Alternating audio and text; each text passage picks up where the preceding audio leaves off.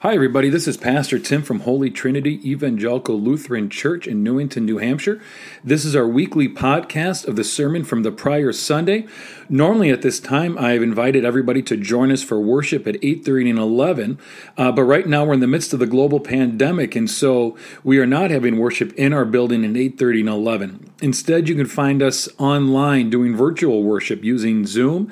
You can find the information for all of that on our website at www.htelc.com. You can also like us on Facebook. And those are the two primary ways in which to find our links to have worship with us. So it doesn't matter where you are, as long as you have an internet connection, you can join us for worship. So thank you for listening. We hope that you find the sermon meaningful and purposeful, that it connects to your life and how you interact with the world. And most of all, it reveals God's infinite love for you and all of creation. Our gospel lesson comes from Mark 1 through 8. The beginning of the good news of Jesus Christ, the Son of God. As it is written in the prophet Isaiah, "See, I am sending my messenger ahead of you, who will prepare your way. The voice of one crying out in the wilderness, prepare the way of the Lord, make his path straight." John the Baptizer appeared in the wilderness, proclaiming a baptism of repentance for the forgiveness of sins, and the people from the whole Judean countryside and all the people of Jerusalem were going out to him and were baptized by him in the river Jordan, confessing their sins. Now John was clothed with camel's hair, with a leather belt around his waist, and he ate locusts and wild honey. He proclaimed, "The one who is more powerful than I is coming after me. I am not worthy to stoop down and untie the thong of his sandals. I have baptized you with water, but he will baptize you with the Holy Spirit."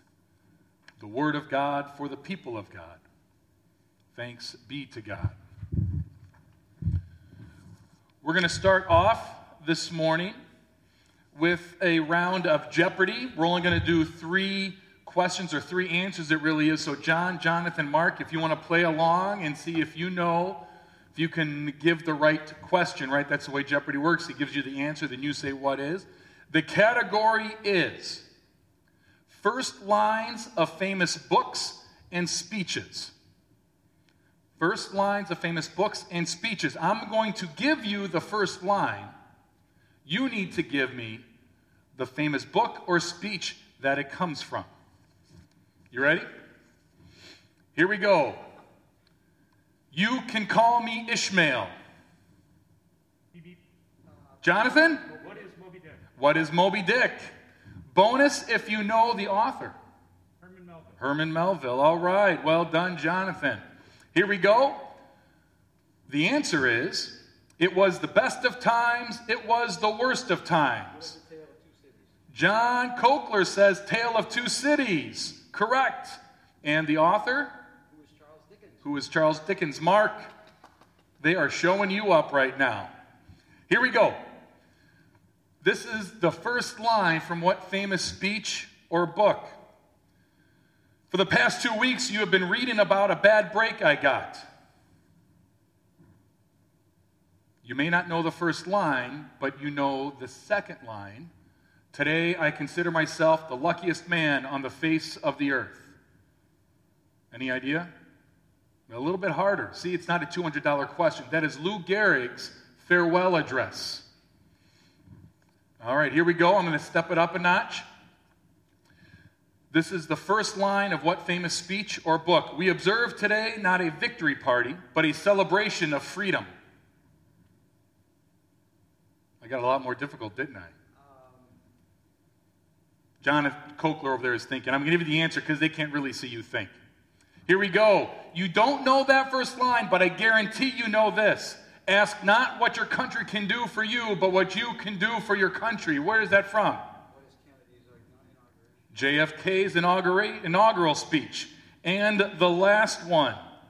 I am happy to join with you today what will go down in the history as the greatest demonstration for freedom of speech of our nation. What famous book or speech is this from? The first line. I'm going to guess if that's the, what is it, I Have a Dream speech? What is I have a dream speech? Well done. You don't know the first line, but you do know I have a dream. This is why I bring that up to us this morning. We are now in the Gospel of Mark, and we went way back to the beginning of the Gospel of Mark. That begins with the beginning of the good news of Jesus Christ, the Son of God. We generally don't know that. Whenever we hear this passage, we treat that as a throwaway line that we generally don't know about, and we focus right in on John the Baptizer. We focus right in on his crazy clothes of camel hair that he's wearing, that he eats locusts and honey, that he wears this leather belt, right? We focus in on this image we get of this crazy guy, crazy hair, wandering the wilderness, kind of preaching out to anybody who will listen to him. And then we focus on the words that he says, make straight his paths, for the Lord is coming, right? We focus automatically on what he is saying, what he is doing, and we treat this first line as a throwaway. All we hear is the beginning of the good news of Jesus Christ, Son of God, and we think to ourselves, all right, we're about to hear some stories about this guy named Jesus. But what I always say over and over, if you're not sick of it yet, is context, context, context. And if we hear this line somehow in the way it might have been heard by those people, we would be offended, we would be shocked, we would be threatened, we would be angered, we might have hope, only to have those hopes dashed by the end of the book of Mark. We would be so caught up in this first line, it wouldn't be a throwaway, but it would evoke so many emotions within us. And so that's what I want to talk about, and then even dare to think about how we might rewrite that line today. So it might threaten us, anger us, offend us, give us hope, only to have those hopes dashed. So let's set this a little bit in context. Mark is the earliest of all the Gospels, written generally around 70 AD is when most scholars think that it was put down, I want to say pen to paper, but it wasn't really pen back then, ink to papyrus or to scroll. And even when Jesus was being born, there was other things going on too, right? We know these stories are located within the larger picture of the Roman Empire. So we want to go back to 9 BC, even maybe a decade before that. Julius Caesar, if you know your Roman history, which you probably don't know it, no offense, but most of us don't, but you know these names. Julius Caesar, I believe, was killed about 27 BC, and after he was killed, and I'm not going to do this history justice, I'm so going to simplify it for our purposes. After Julius Caesar is killed, there's a battle between Mark Antony and Cleopatra and Octavian on who now is going to lead the Roman Republic, which is about to become the Roman Empire. Who is going to take over and unify and keep this Roman Empire going? And not only are these two kind of getting ready to duke it out, but in all of these other surrounding cities, there's some corruption going on. There's maybe some thought that, hey, we can lead ourselves. Caesar, who was really accumulating power, who power is being given to, is no longer. Maybe we can do it ourselves. We don't need to be focused on who their leader is. And so eventually, Mark Antony and Cleopatra, Octavian, go at it. Octavian wins out. Mark Antony and Cleopatra head back to Egypt. And Octavian is now declared or claims the name Caesar Augustus. Now, you probably know that name, Caesar Augustus. That was Octavian. And now, when he becomes Caesar Augustus, we no longer really have the Roman Republic. We now have the Roman Empire. And Caesar Augustus is the one who's going to lead it. Now, I want to read something else for you. This comes now from about 9 BC, and I want you to hear some of the language used in this inscription that was found in a government building and was pretty common throughout the day. on how it describes Caesar Augustus, and then hear the words about how the author of Mark used to begin Mark's gospel to talk about Jesus. So an inscription from 9 BC, before Jesus was born and before these stories were known. Since providence, or since God, which has ordered all things and is deeply interested in our life, has set in most perfect order by giving us Augustus, whom she filled with virtue, that he might benefit humankind. He might end all war and arrange all things. And since the birthday of the god Augustus was the beginning of good tidings for the world. Do you hear that? The beginning of good tidings. The beginning of good news. That same word that's used in this inscription is the same word that's used in Mark's gospel. Eugalion is the word in the Greek, which means good news, which is where we get the word gospel from. You could read it, the beginning of gospel for the world. It is thought to come in the person of Caesar Augustus.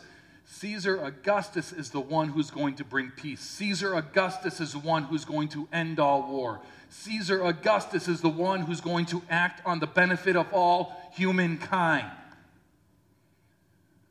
Can you hear when these words of Mark are written and are shared? It's not even so much of what they're saying about Jesus, but what they're saying about the powers that be of the day. It is not Caesar Augustus who is the beginning of the good news, who is the Son of God. Right? We talked about that earlier this summer. Julius Caesar was divine Julius, then Augustus became the son of the divine.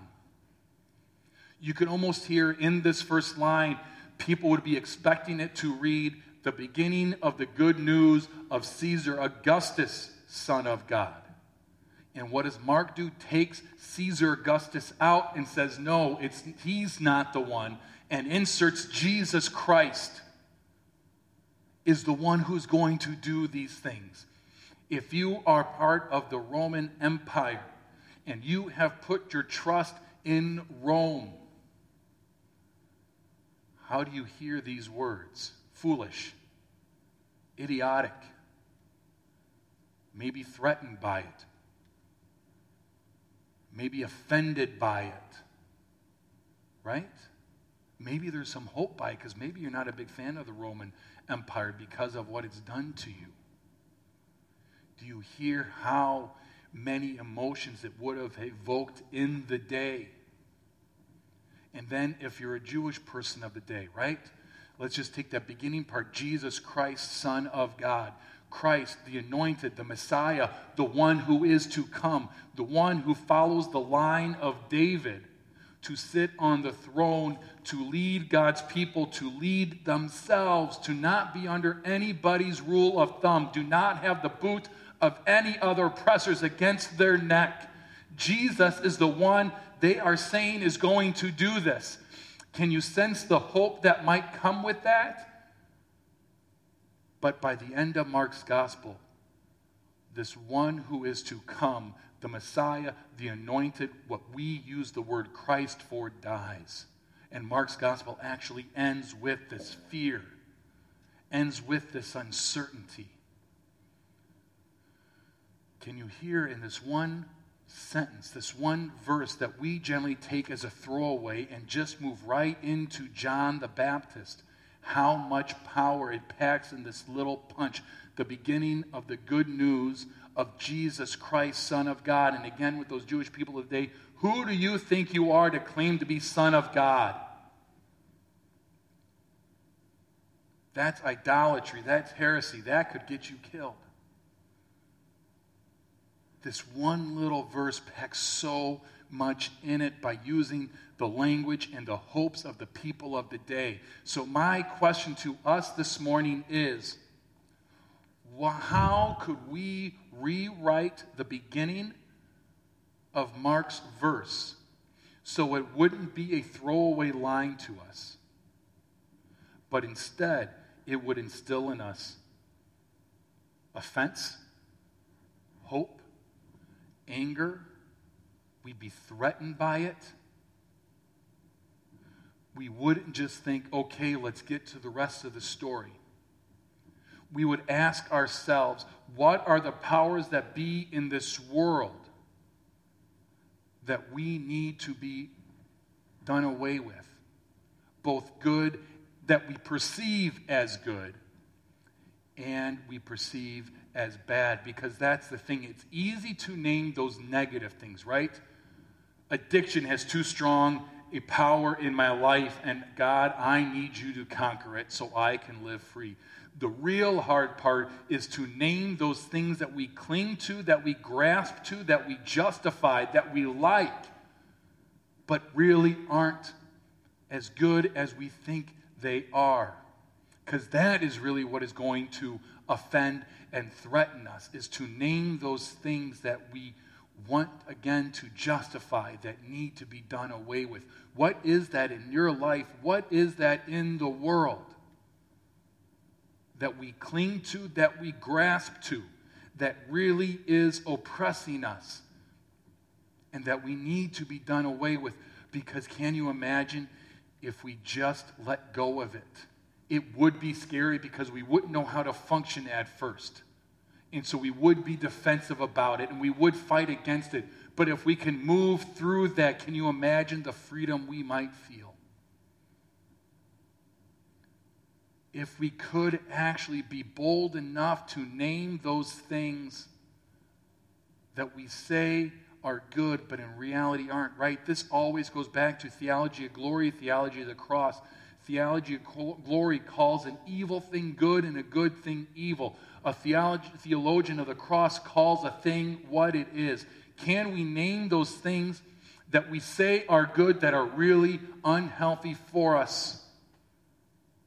This is what God has come to do away with.